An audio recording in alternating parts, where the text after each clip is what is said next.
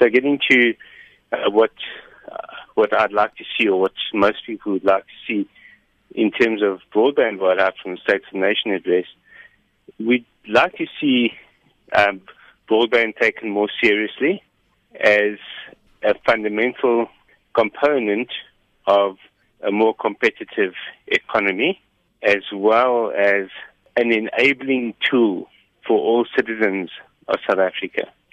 Now, in the past, broadband had never even got a mention in State of the Nation until last year, when it was mentioned in passing. But the only mention last year was that certain municipalities would be linked to broadband. But that didn't equate to a rollout of any kind. That was just connecting municipalities. So what we've seen in the past is either broadband was ignored, or it was almost dismissed by the limited attention that it received. What we'd like to hear this time around is an indication that there will be a far more aggressive rollout, far more broad-based rollout, and far more importance attached to turning South Africa into a broadband economy. Mr. Goldstack, from his State of the Nation address last year on broadband, would you say that he didn't fulfill the promises that he said he would fulfill? There weren't any promises last year. So it's one can't actually hold him to account in terms of the State of the Nation address. But there have been many promises in the broadband policy framework which are not coming to fruition. So one of the issues that we'd like to see raised in State of the Nation address, for example, is the licensing of high-demand spectrum, like LTE and WiMAX, which is still not licensed in this country. And in effect, we are allowing a very powerful resource to go to waste. So we also need to see that the President takes the Internet seriously as an enabling tool for the economy and for individuals, instead of the impression that is given that it can be safely ignored because only privileged people use it. But by ignoring it, you ensure that it remains a tool of the privileged rather than for everybody.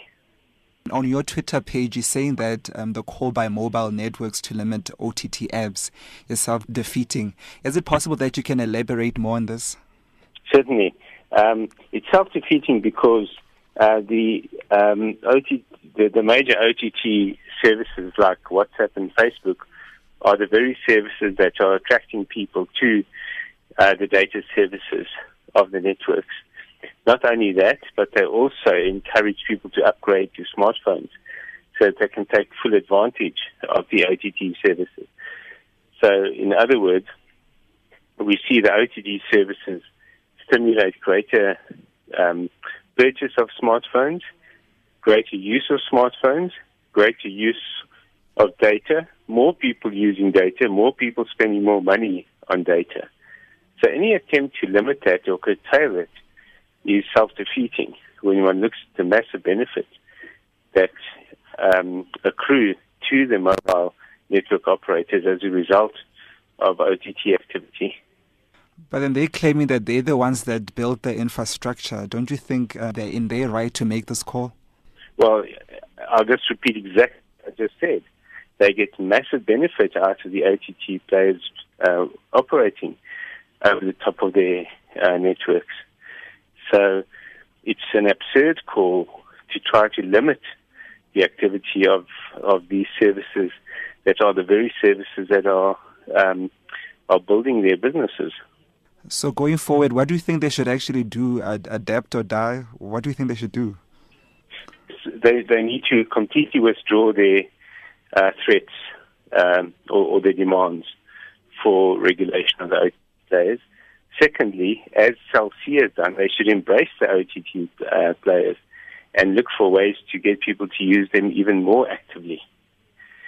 Thirdly, they themselves must become more innovative in finding data services that will encourage people to make greater use and more efficient use of data services. And then going forward, how do we see this whole issue playing itself out? probably what we'll see is some kind of a compromise arrangement where the authorities agree to tax or to require the OTT players to comply with South African tax law. That's almost a given, and it stands to reason. But in terms of limiting their activity and incurring a charge on the actual use of these services is unlikely to happen because of a principle called net neutrality, which means you can't favor one kind of data over another, and you can't limit one kind of data over another. So, in terms of net neutrality, you can't really regulate or limit the OTT players, and I think Parliamentary Portfolio Committee will probably come out in favor of net neutrality.